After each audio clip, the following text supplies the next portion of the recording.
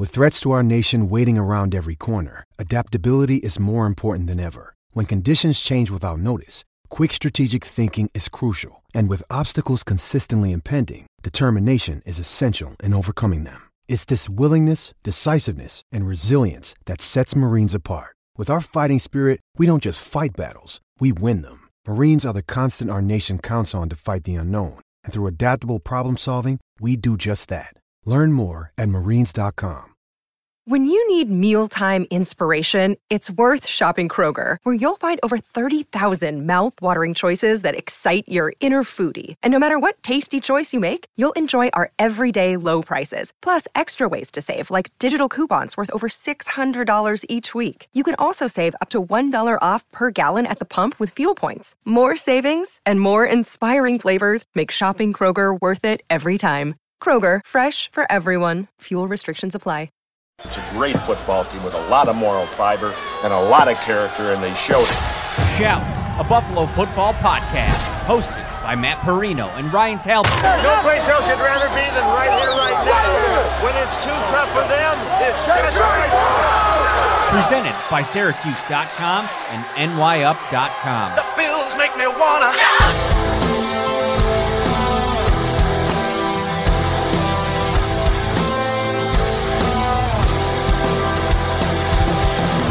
What is up, everybody? Welcome into the Staple Show Wednesday night. Shout at Buffalo Bills football podcast is back in your life, and it is shout. I'm feeling the vibes. Looking in your background there, Mr. Ryan Talbot.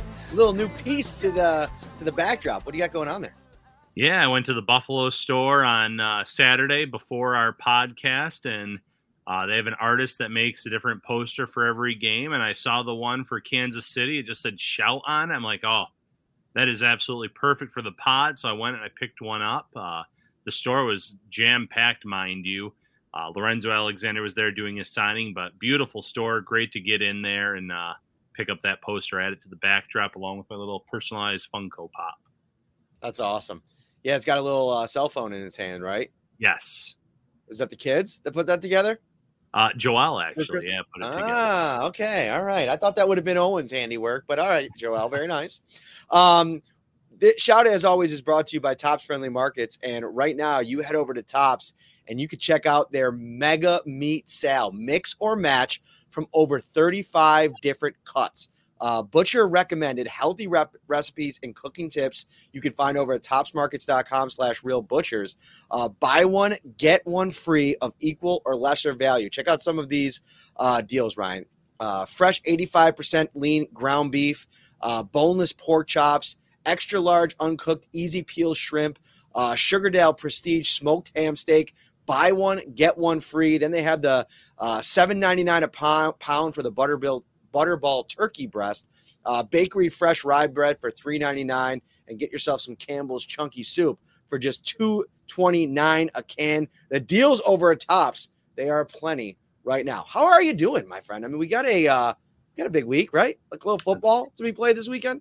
Absolutely, and shout out rye bread. Love me some rye bread. I'm glad you gave that in the read there, Mr. Perino. I love some rye bread. I'm right there with you. Like me and you, dude. Like, we're just on the same wavelength a lot of times. And as a matter of fact, we went out to breakfast last Friday, and I think I ordered rye bread, or I don't know if I ordered it, but they brought it out. And it's like one of those things that, like, you forget how much you like it until you order it because you don't have it very often. Right. Absolutely. Something like that. And my mom's a big rye bread in the household type of lady. So when we go and visit, I usually toast a piece, a little butter on it. Perfection. Shout out to David Trelizio in the comments here. And if you saw the show last Saturday, David came all the way from Peoria, Illinois.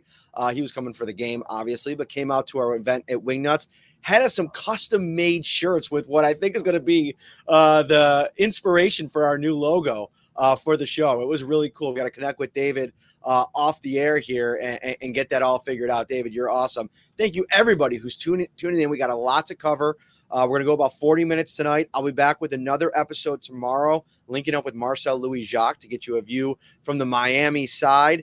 And then we'll have the preview show on Friday. All right, let's get into Josh Allen because it was interesting, Ryan. we got to the injury report today, and not only was the neck on there, which we knew was going to be on there, and he was a full participant in a walkthrough practice today. He said he's good to go. I don't think it's a very big deal necessarily, but there's a right finger designation on the injury report. And there's a video now circulating. If you were watching the broadcast on Sunday, it was a 3rd and 5 play at the end of the first quarter. He seemed to hit his hand on the helmet of a rushing Patriots defender, kind of like shook it off a little bit, worked it out for a moment. The camera saw, the broadcast didn't really comment on it. He comes off the field and then obviously, didn't throw it well. And that's the one thing that he has said consistently after the game. And then again today, he just felt like he wasn't throwing it well on Sunday. And you have to wonder, how much was that hand issue, whatever that finger issue was, how much was that playing into it? Considering how far off the mark he was at times in the first half, it wouldn't surprise me at all if that was part of the problem in terms of why he wasn't throwing a good football, why some of the passes were behind the players, too low to the ground, just too far off, or off the mark even on those deep passes to like the one to Stephon Diggs. But you're hoping that as the game went on, it did feel a little bit better, and that would also make sense in terms of why he was throwing the football better in the second half and throwing the deep ball that he connected with Dalton Kincaid on, some of the passes that he made with Khalil Shakir, 18-yard gain, 11-yard gain here and there. So hopefully, if that was the cause, he was able to kind of work it out throughout the game. It's concerning, though. It's definitely something whenever a new injury pops up on the injury report going into what is almost, and we'll know by Sunday night if it's a must-win game or not in terms of their playoff hopes. But in such a big game, it's worrisome when you see a new injury pop up. I asked Josh today about, things took off so quickly with Joe Brady. I was curious as to what's it been like the last couple of weeks as the offense is kind of, I don't want to say come to staggered to a standstill, but it's definitely in the passing game. It's been more difficult. Like, this is a team that over the course of the first whatever amount of games of the season, they're well over 200 yards passing per game over the last 4. And of course, there's that Dallas game there, which brings it way down with the 89 yards passing, but they haven't been over 230 yards passing in a game in the last 4. Now they've won all of those 4 games. So I asked about, all right, what have those conversations been like with Joe Brady? Because at the beginning, everything was all flowery. I mean, they were scoring over 30 points a game against the Eagles, and then the Jets. So there's 2 pretty good defenses that they went out there and found a way to score points, and it hasn't been the same the last couple of weeks. And so instead of taking us inside those conversations, he quickly pivoted to, I got to be better. There's no doubt about that. I got to throw better, got to find the open guys sooner and give them chances to run after the catch. It's really what it comes down to is just Joe having confidence in calling a play and us having confidence going out there and executing it. And to me, the best way to do that, especially if you're playing so much out of shotgun, there's got to be more easy buttons somewhere. Whether that be James Cook, and I'm going to be talking about this quite a bit over the next 2 days. This, to me, is setting up to be the James Cook game, and we'll get to that on Friday. But that, to me, is where, the ball's got to come out of your hands sooner. You can't let the Miami Dolphins, down Jalen Phillips, down Bradley Chubb, find a way to generate that kind of pressure that we saw in the Patriots game that I think really affected Josh in that game. Yeah, no, I agree completely. This does feel like it could be a James Cook type of matchup. I also think this is a matchup where you might see Josh Allen under center more, Matt. And the reason being is play action. Miami is, their defense struggles against play action. Lamar Jackson absolutely shredded them this past week when they utilized play action. I believe he had 3 touchdown passes last week against Miami, just using that specific, type of play. And it's something that they've struggled against all year. So if you can get James Cook going and then utilize the play action and hit some intermediate deep balls, really tire out this defense or really stress this defense out in terms of the Bills can hurt you on the ground, they can hurt you through the air. That could lead to really good things on Sunday Night Football. A big talking point too, and I want to get into the injury report for the Dolphins because I think that's something that we're going to be watching here over the next couple of days. Talk a little bit about Tyreek Hill too. I think Anthony Croce brings up a great point.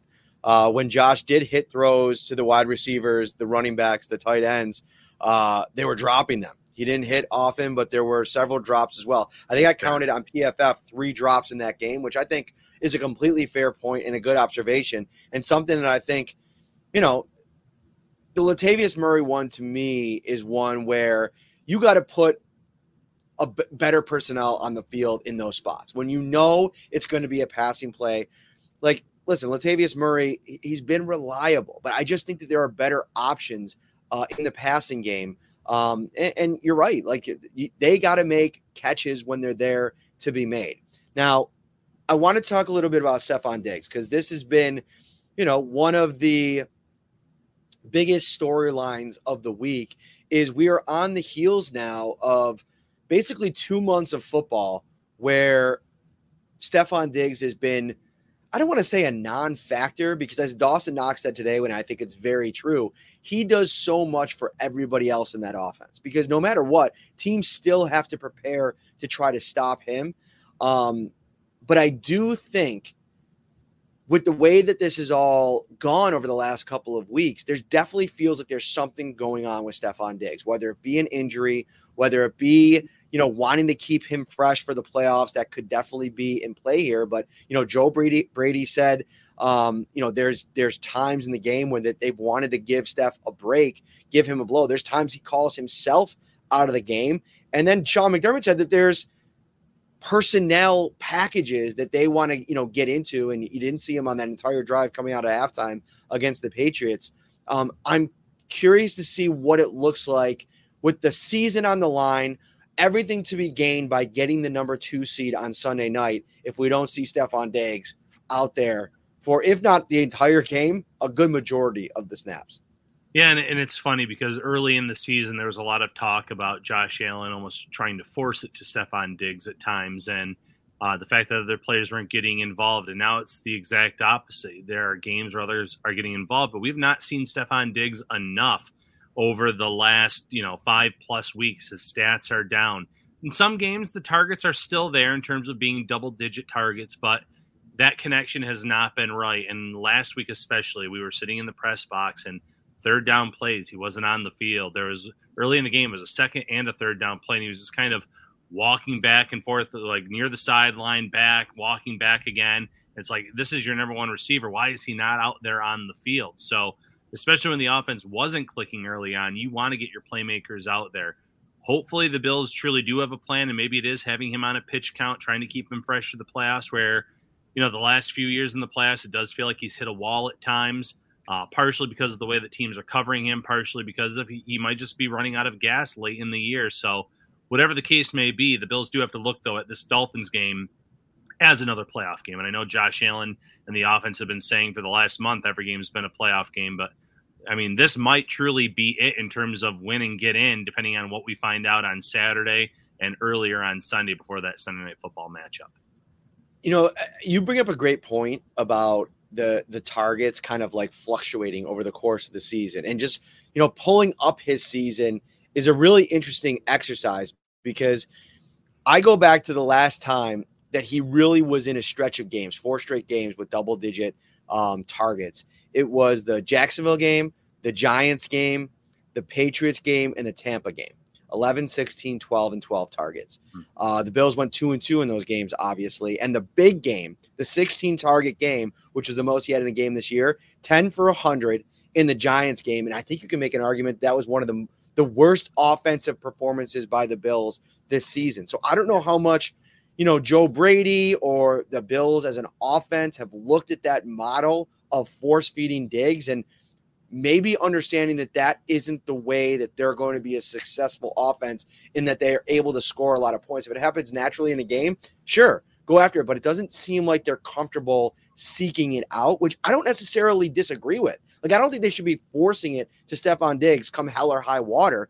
I don't think that's a way to operate either. And it's just about finding the happy medium. And it's interesting, too. He ended up with 7 targets in this last game, right? 4 for 26. It looks horrible, right?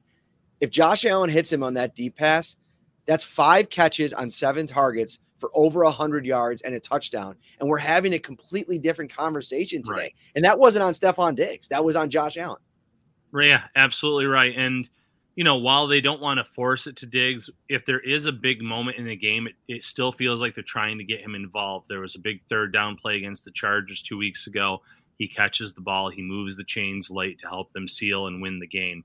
There are some big plays against Dallas and other games where the stat sheet itself is not getting filled, but in a big-time moment, in a time where the Bills had to have a play to keep a drive going or to run out the clock, he is still the guy that Josh is looking to, and their connection has still been, on more times than off in those gotta-have-it situations. So you're hoping that against Miami and an interesting Miami matchup with Xavier Howard, probably you would assume being out of this game, having Jalen Ramsey lined up on him, what that's going to look like. They've had some battles over the years. But what does that mean for the other pass catchers? What does it mean for Gabe Davis? Is it Eli Apple? What does it mean for Khalil Shakir probably, getting utilized in the slot, Dalton Kincaid and company? These other guys have been getting, steady workloads, maybe not Gabe Davis, but the others. And this is another opportunity for them to step up against a Kader Kohu, who really struggled against Diggs in that first matchup, for instance, in the slot. So a lot of interesting things are going to unfold here on Sunday night. Josh was asked specifically about this with Stephon Diggs today.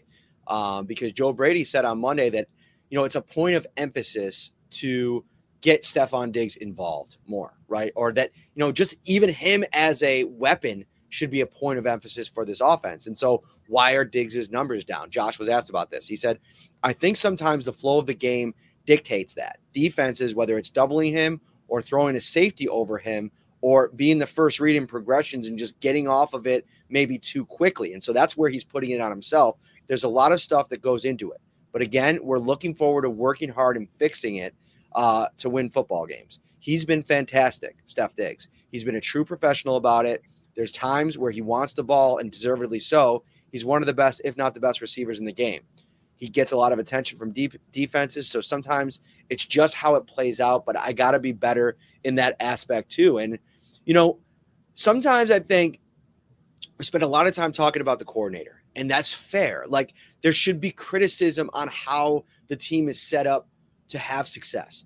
But a lot of it comes down to, and sometimes maybe he gets a little bit of a pass because of how special he is, Josh Allen being able to navigate all of it. We're talking about a quarterback in year 6 here. We're not talking about 2020 Josh Allen or 2021 Josh Allen. He's been through the ebbs and flows of it all, and the seasons and the experience and the good and the bad and the highs and the lows. Like, he's got to find a way to make that throw to Diggs in that big time moment, or set him up, earlier in a game, especially in those scripted plays. Like, I put it just as much on Josh as I do on Joe Brady to come out and have a scripted drive on Sunday night against the Miami Dolphins that incorporates Stephon Diggs, but then also moves the ball down the field in an effective manner. To your point, I think being under center will help the run game get going more.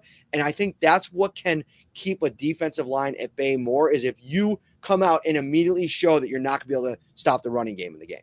Yeah, absolutely. The last matchup did start as a shootout. I know the Bills really pulled away and won it 48-20, but both teams scored touchdowns on their opening drives, and their second drives as well. 14-14 looked like it was going to be one of those last to have the ball type of games is going to win, and then the Bills defense really did settle in. The offense kept going, but that run game was not the same in week 4 as it is now in terms of the way that Buffalo has been able to utilize it with a little bit more success underneath Joe Brady. And, we'll save it for Friday, but James Cook potentially getting a lot more opportunities in this matchup than he did in that first game.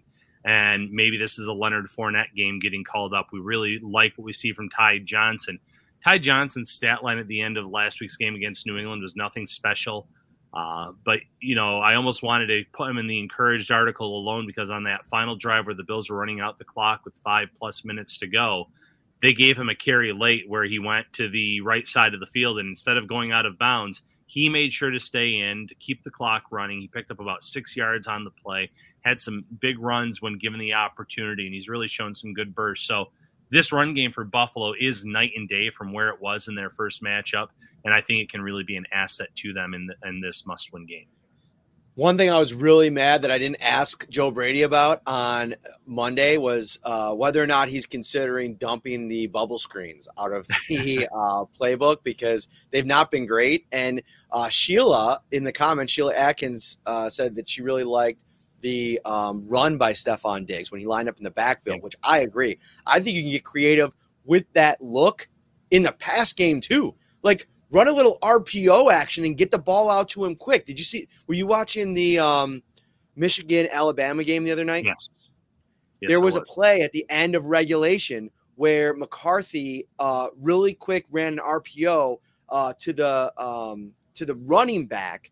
So it wouldn't actually work perfectly like this, but he had that one receiver, which I think would act as the Shakir in the Bills set, running on a jet sweep, and as soon as he faked the handoff, the ball was out of his hands. It was an easy touchdown. You got to get creative with the way that you utilize and deploy your personnel and try to get and listen, I'll give Brady credit. There's been some plays that I've been really impressed with in that department, but you could do a lot of special things with Diggs.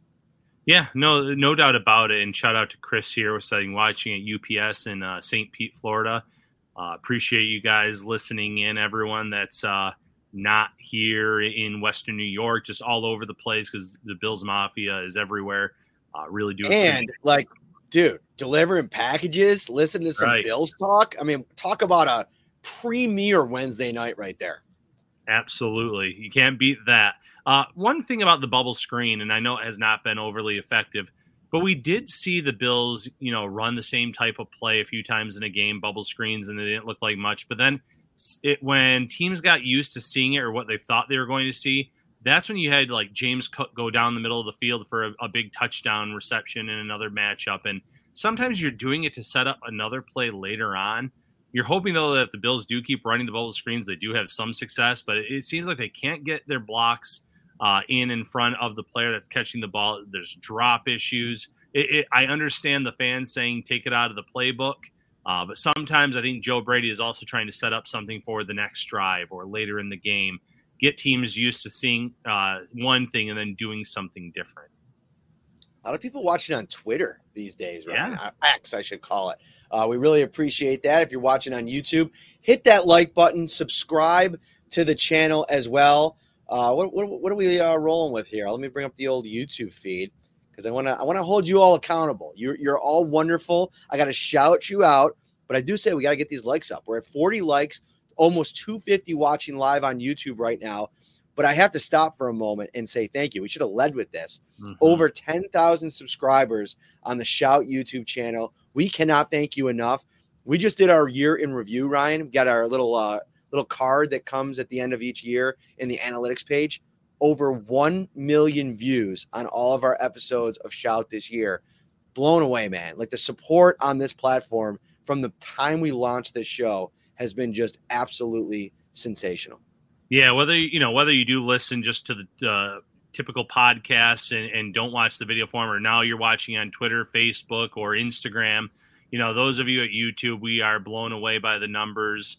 Started out this channel just a few years ago from scratch, having over 1 million viewers watching us live every week or watching replays of it. We cannot thank you enough.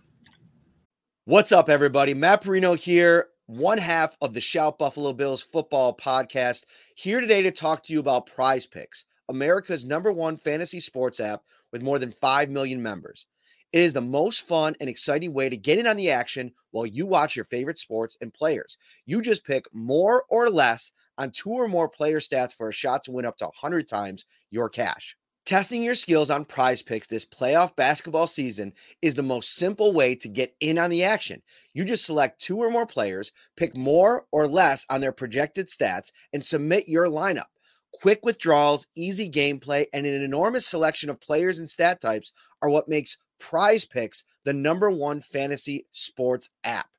Download the app today and use code SHOUT, SHOUT, for a first deposit match up to $100. Again, download the app today and use code SHOUT, SHOUT, for a first deposit match up to $100. Pick more, pick less. It's that easy. Speaking of can't thank you enough, we can't thank Carrie C. Byer. attorney with the law offices of Francis M. Litro, located at 237 Main Street in Buffalo, New York. He is the official sponsor of the Shout text line. You could become a Shout insider by texting 716-528-6727. Get yourself a 2-week free trial, $3.99 a month after that. If you or someone you know is seriously injured, give Carrie Seabuyer a call at 716-852-1234 or check out litrolaw.com. Wild scene on Twitter today, Ryan, as the video footage went viral of Tyreek Hill's house catching fire in South Florida. He ends up having to leave practice.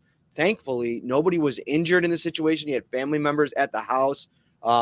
It apparently seems that the fire was basically contained to 1 or 2 rooms in the house, according to his agent, Drew Rosenhaus. So that is great news. But a couple of things that I take away from the thing. Number one, what a crazy thing to have to deal with in the middle of a game week for the biggest game of your season, with a division on the line. Just all the we've all been there, right? Like, you're at work and something big happens at home, and maybe someone's sick, or maybe something happens, like maybe you have a flood in the basement, or your sump pump backs up. For all of us here in Western New York, I'm sure everybody's probably experienced something like that, or talked to somebody that has. It throws a wrench in your week a little bit. There's so much moving parts that you have to do. And then not only that, like, does he have to deal with this? He's got a walking boot on his foot, the injured foot, where he's been dealing with that ankle the last couple of weeks. Now, he played and looked as fast as ever last week, so it's something that you probably figure he is just trying to mitigate, walking around, doesn't want to irritate it or whatever. But man, that was something to see him walking around in the walking boot in those photos. Yeah, and again, first and foremost, thank goodness everyone was okay in his family. There were people that were at the house when the fire had started. Definitely a positive that everyone was able to get out and everyone was okay. But the walking boot was definitely a talking point on social media. I had a lot of people comment to me on Twitter and on the Shout Insider text line and see if we pointed it out. And you're right, it's probably just to mitigate this ankle injury that he's been dealing with. But it also shows you how serious it is. Yes, he's been able to kind of gut through it, play through it, but it's something that's lingering. And it's probably something that's going to be lingering throughout the playoffs, because I highly doubt that they, limit him this week against Buffalo, considering the stakes. Unless it gets out of hand one way or the other, he's probably playing the majority of the reps. So that's a big-time injury for Miami, because while they can win without him, they showed that against, mind you, it was the Jets. They showed that they can win without him. He is a focal point. He is what really makes that offense go. And when he isn't at his best is when that unit usually struggles. There's a ton of people limited, and a ton of people did not practice. So let's go through this list here. So I'll get to these two in a second, but limited ankle Duke Riley, who, by the way, I don't think the Patriots or the Dolphins would be in a bad spot if old Duke can't play, because he had a rough game last week against the Ravens. David Long at linebackers got a knee. He was limited. Austin Jackson, oblique, limited. Robert Hunt, hamstring. He's still trying to work his way back. Javon Holland, who made some comments today. We'll get to that in a minute. He's dealing with the knee. Ankle for Hill.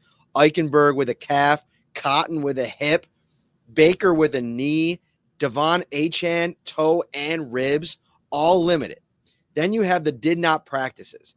Ankle, Jalen Waddle. Zach Seiler, illness. So he's dealing with something midweek. One of their best remaining defensive linemen. Or maybe it's Christian Wilkins, but he's in the conversation. Raheem Mostert, knee, didn't practice. Xavier Howard, foot, who all indications are he's not going to play. Bradley Chubb, obviously, and then Teron Armstead, knee, ankle, back. I mean, at 38 years old, there's, it's a laundry list for Teron Armstead. So look at that injury report, Ryan. And this is a Dolphins team that is in a really, really bad spot. Yeah, a very bad spot injury-wise. And Armstead has been someone that's been on their injury report throughout the year. And generally, it's multiple parts of the body, like it is their knee, ankle, back. Javon Holland, as talented as he is, he's been on there multiple weeks with knees, plural. Last week was the first time he, I believe, played in quite some time in that Ravens game. And it's a very concerning injury for a guy that's not, it's not like he's Armstead's age or anything like that. But when you start dealing with injuries to both of your knees, that does not bode well for you when you are a defensive back. Mostert, knee and ankle, and then you also have Achane, who speedy guy, can hurt you in many ways. Could still hurt the Bills if he plays on Sunday. Don't get me wrong. That was the big knock on him coming into the NFL draft, is could he stay healthy in this league? And, he's been banged up 3 or 4 times already this year, Matt. He's missed some time. He's been limited in games. He's exited games. It's definitely something where he's been going through it all season long. And, we got a little news here, Matt, live on the podcast. Well, why don't you drop it? Because I don't have it up. Bills Pro Bowlers, James nice. Cook and Deion Dawkins have both been selected to the Pro Bowl. So James Cook, first alternate, Josh Allen and Stephon Diggs. Second alternate, Mitch Morse and Leonard Floyd, who I thought deserved, a Pro Bowl nod. That's Dalton, way too late for Ed Oliver. Yeah, way too late. Dalton Kincaid and Ed Oliver, third alternate, and then fifth alternate, Dawson Knox, which, sure. There's not a lot of tight ends. They got to send somebody. They got to send somebody. No disrespect to Dawson Knox. I'm just joking. No, but the numbers just aren't there this year. No, absolutely not. But yeah, no, I agree. Way too low on Ed Oliver. He got snubbed big time. But congratulations to James Cook. Outstanding second season. Deion Dawkins really deserves it. You know who I'm surprised isn't on here as an alternate? Spencer Brown too, I was going to say. Yeah. I thought Spencer Brown really put together a phenomenal year and a prove-it year for this team. I thought he's been outstanding. So there you have it. 2 players named to the Pro Bowl. No, I think James Cook is, if you're taking everybody, right, like in a pot, like I think he definitely needed to be an original Pro Bowl selection, like first team. Like he's third in the NFL in all-purpose yards. Right. And when you're mentioned in the same breath with Tyreek Hill, CeeDee Lamb, Christian McCaffrey, and maybe he's down below Lamb now, I don't know. But either way, he has just been outstanding. He's been one of the best all-purpose, multi-talented running backs in the league this season, and that's a really cool honor for him. And then Dawkins, I mean, this has been his season, man. This has been the one that everybody was expecting last year, and what happened was they changed offensive line coaches, and he had to learn a completely new way to play the position, and what he's done is bounce back to it this year.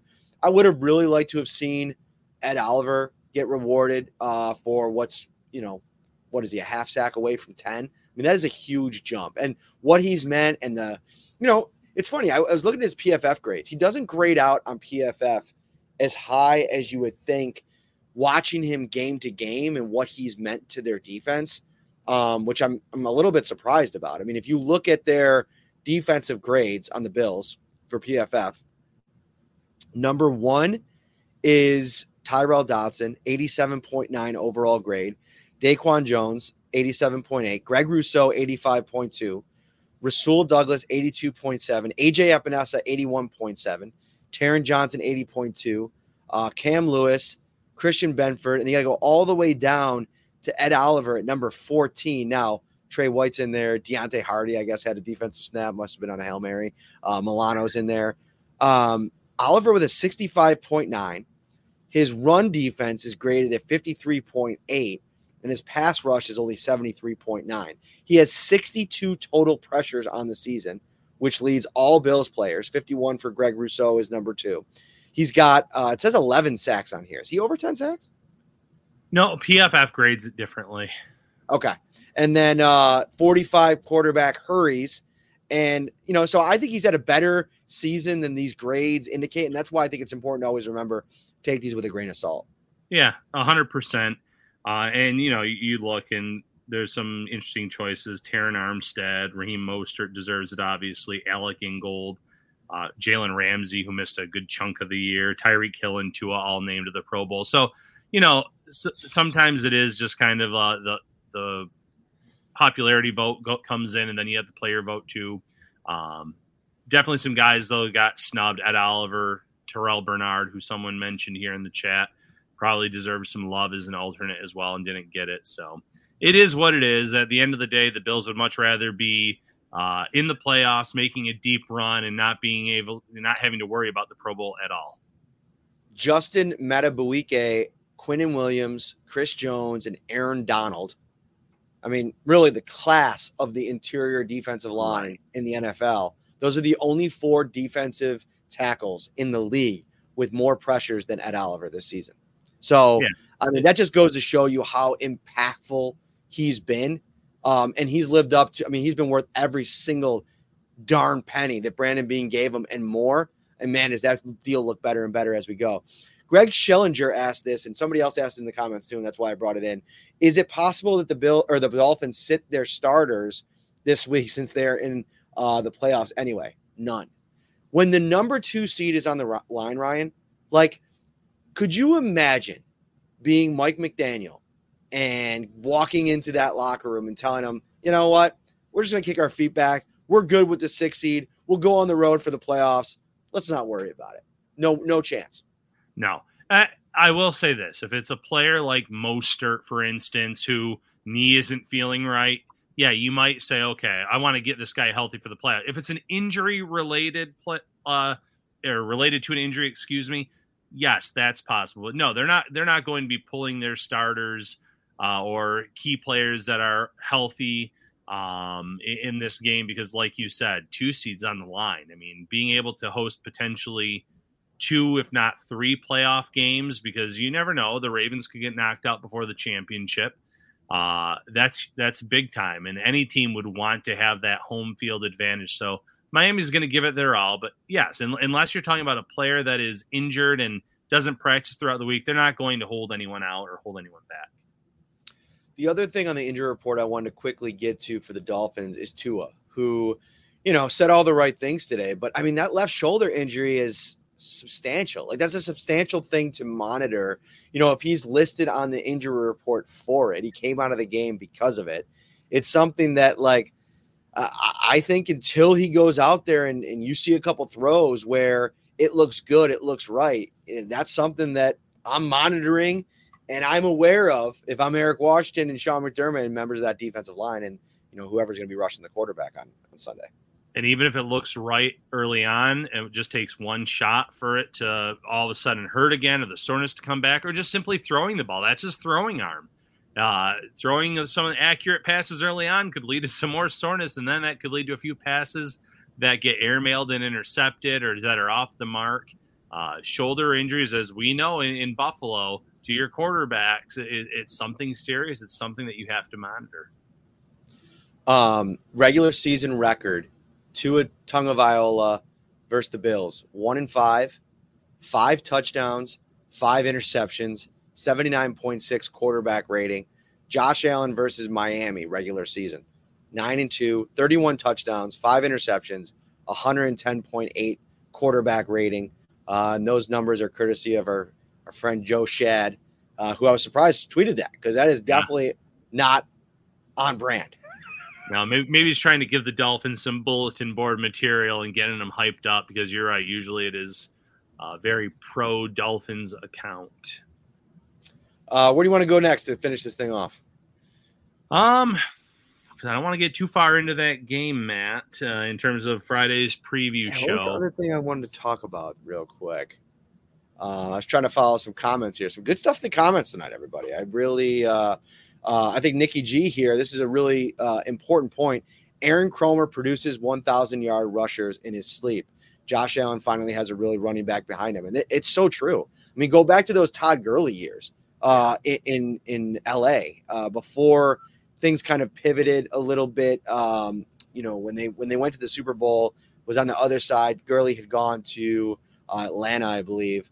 But in the last years of his prime, people talk about Kromer's ability to really develop run blockers. And I think even, what's another indication of how important Kromer's been to them is how good in some games Connor McGovern has been in the run game. That's something that he was supposed to be. He was known for not being good in the run game. And he's had some games where I thought he looked really good in the run game. Yeah, Kromer's been great. And again, adjusting from year 1 to year 2 has really paid big dividends for this team. And that's probably what should excite you if you're a Bills fan. If you don't want to look ahead yet to next season, but you think of Osiris Torrance in year 2 of his system and getting a whole offseason to work on his body and his frame, and Connor McGovern in year 2 of Aaron Cromer's system, a veteran who already knows, what to do in the offseason, mind you, but will have more experience and feel more comfortable. And you have the tackles who have gotten better. You still have Mitch Morrison. Maybe you want to add some more depth to that unit, but you have so much talent there. And realistically, you're thinking they're going to take another step forward next season. Really clean injury report for the Bills. I mean, Leonard Floyd did not practice with a rib injury, but he also was gone on a vet rest day. So he's probably going to be out there tomorrow, I'd imagine, in full. Von Miller, vet rest. Not sure why he needed that, though. He didn't play on Sunday, but, it's part of the process. I get it. Just joking. I thought there was a couple funny comments on that the last 2 or 3 hours. DeMar Hamlin, shoulder limited. Micah Hyde, neck limited. I think they're just kind of watching that. Expect Hyde to be okay for this weekend. And then, another big storyline today, and this is something people have been talking about for weeks now, Justin Shorter. His 21-day practice window closed. He was put on IR back in August with the hamstring injury. It felt like the Marquez Stevenson plan, which, by the way, I've been wrong about all these weeks, Ryan, and you never corrected me. You should have just dunked on me. Stevenson actually did come back in week 14 of his rookie season. Remember, he was the punt returner when they benched Isaiah McKenzie. And so he got 5 or 6 games. Do you know he went his entire Bills career before they cut him the next season? Never had a single catch in a game. Unbelievable. Former 6th-round pick. The thing with Shorter is they don't activate him, which means his season's over. Once that 21-day window closes and you don't bring that player to the 53-man roster, it's done. You can't bring them on. They're going to be on IR for the rest of the year. I don't think it's a huge surprise because I don't know who you're taking out to put in. And I know a lot of fans are like, well, Trent Sherfield's been terrible. And listen, from a receiver perspective, he's got 62 yards receiving on the season. Not what I think anybody thought when they brought him in, especially when you go back to the training camp and hearing Josh talk about him and Brandon talk about him and Sean. And so you expected more out of him, and I get it. But he's a big part of their run game. And you talk about James Cook going to the Pro Bowl. A lot of what they've figured out here is not only in the sets when Gabe Davis and Trent Sherfield are out there together, but also when they can give Davis a blow and have Trent Sherfield be that one blocking receiver out there. So that's his role on this team. They don't ask him to catch a lot. And I think that's part of the problem. If you go back to last season, and let me just bring up the stats here quickly, and I'll let you jump in here in a second, but I think this is an important part. He's not a big part of the passing game for the Bills. Like, he's just not. On the season, he has 18 targets, and he's only caught 8. And I think he's got a couple drops in there, right? Last year, he had 51 targets in that Miami offense. He was the number 3rd option in that offense. With this one, he's the 4th as a receiver or as a pass catcher. You could make an argument that he's a 6th behind Dalton Kincaid, Dawson Knox, and James Cook. And I just don't know if the usage has been there where he's ever gotten comfortable. I'm not trying to make excuses for him. And then Deontay Hardy, he's not being used as it is. So to bring Shorter into this mix, I don't know if there's any role for him in the offense this season. There's no role for him, and this is not something where during the summer at training camp he outperformed Trent Sherfield and Deontay Hardy, and it's like, well, once he's healthy, he should get the opportunity. He's a rookie. He looked like a rookie a lot during training camp. Let him have this redshirt season. Let him compete again next summer, have a full offseason to train, work on his game, work on whatever it is that the coaching staff tells him specifically to work on. And then I think he'll have a shot to kind of maybe assume one of those roles. But Trent Sherfield, like you said, the workload hasn't been there as a receiver, but he's been great as a blocker. Unfortunately, I don't want to say we joked, but during the game last week against the Patriots, they put Hardy out there for a play or two. Then they put him on the sideline. We kind of looked at each other and said, well, there's his usage for the game on offense. It's really strange. I can't really put my finger on their view of Hardy. And that's something that we got to, I think, try to figure out here over the next week or so. Yeah. And you want to say, well, these guys haven't made an impact. Well, opportunities have been extremely limited, especially in the case of Hardy for that matter. But specifically, Justin Shorter, I think year 2, better opportunity for him to get on the field and work in terms of having a role in this offense. And I did remember what we wanted to talk about, Matt. Javon Holland. Yes. I'm glad you brought that up. A little bit of bulletin board material. I don't know if the Bills would consider it that way, but they asked him about the Week 4 matchup against the Bills. And at first he opened up joking, what do we have to do better? Well, we have to win the game. And, that's all fine and well. But then he kind of I don't want to say, well, I guess he did discredit the Bills offense. He kind of said, we were still learning Vic Fangio's defense at that point in time. They didn't do anything crazy. I'll give you the actual quote. Last game was just early in the season, so still trying to figure out the defense. It wasn't anything too crazy, that being the Bills' offense. We've moved past it and fixed what we needed to, so I'm looking forward to playing them again.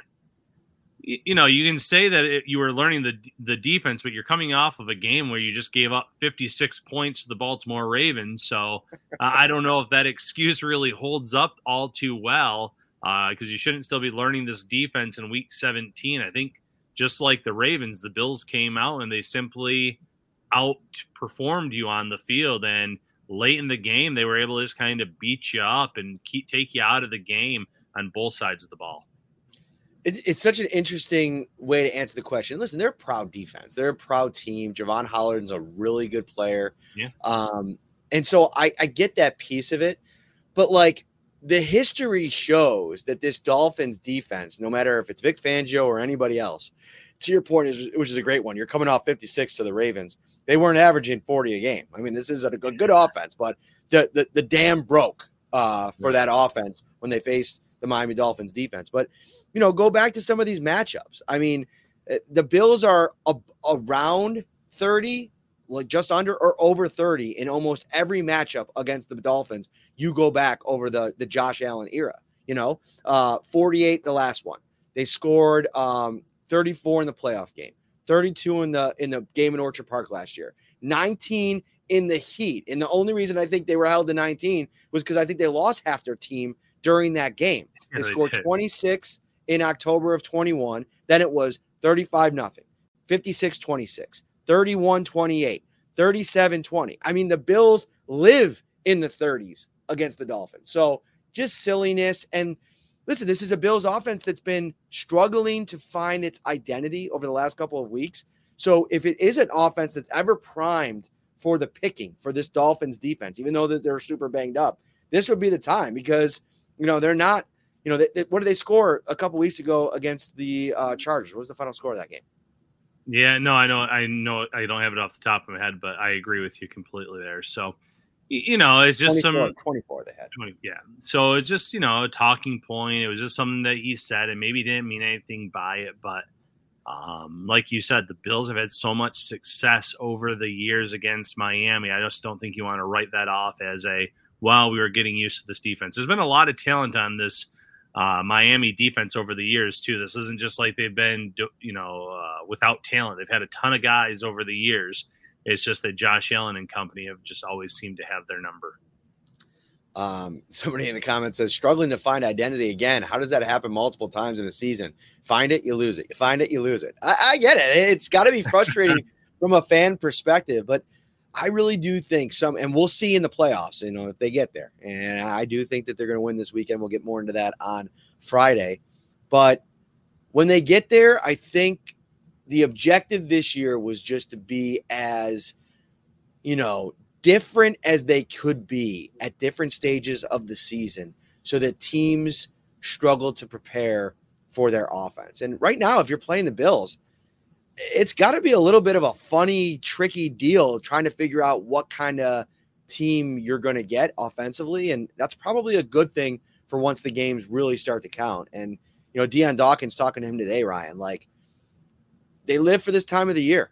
He said when other teams are planning their vacations and their offensive line group trips, this team wants to be playing meaningful football. When everybody's watching, they want to be in the field. And that's a mindset this time of year. And, they've shown it at times in the playoffs. And, You wonder now with how healthy they are on offense. And if you're a Bills fan, you're telling me to knock on wood after saying something like that before a game like this. You think having all their pieces going into the playoffs that they're in a good spot to kind of go on a run. They got to get in first. Yeah, got to get in first. But if they do, I can't remember a year where the AFC has maybe been more wide open, and that's not to disrespect the Ravens. I think the Ravens might end up being the team that represents the AFC in the Super Bowl, but this is not the same Chiefs team that we've seen over the last few years. The Bengals don't even get in because of injuries to Joe Burrow and their slow start. You look at some of the teams that are likely going to sneak in, and they don't necessarily put much of a scare into you. So if the Bills can get in, whether it's as the 2 seed or as the 6 or the 7, I really do think that they can make some noise and make quite the run. All right. Speaking of making quite the run, I'm going to run up to Imperial Pizza tomorrow. You can find that on Abbott Road in Lackawanna. I will be live from Imperial Pizza on the Talking Buffalo podcast. Congratulations to our good friend, Patrick Moran, on episode number 700. Wish Ryan could be out there for it, but obviously it's a tough ask on a weekday night. So I will be out there joining him. Come out to Imperial, hang out with us for a little bit. We'll be talking Bills. We'll be eating pizza. We'll be eating wings. It's great. My wife's going to come out. It'll be a great time. And then also we are, as always, brought to you by Tops Friendly Markets right here on Shout. Get the Tops Markets mobile app today. Download, get the most out of your shopping experience. Check out all the amazing benefits you have at the palm of your hand. Select your preferred store, browse and shop the weekly ad, or by specific department. Easily locate products at your preferred store with a built-in aisle directory. Enjoy contactless shopping with Tops grocery pickup or delivery services, and even clip digital coupons directly to your Tops Bonus Plus card. Easily reorder your favorite items from previous purchases and view additional product details, nutrition facts, and package images. Check out topsmarkets.com/mobile app for more information. Ryan, we got 2 more this week. Then I'll be heading down to Miami. It is Bills versus Dolphins, AFC East on the line. Cannot wait. It's going to be fun. Thank you so much for watching. Like and subscribe on YouTube. We'll see you tomorrow. Take care, everybody.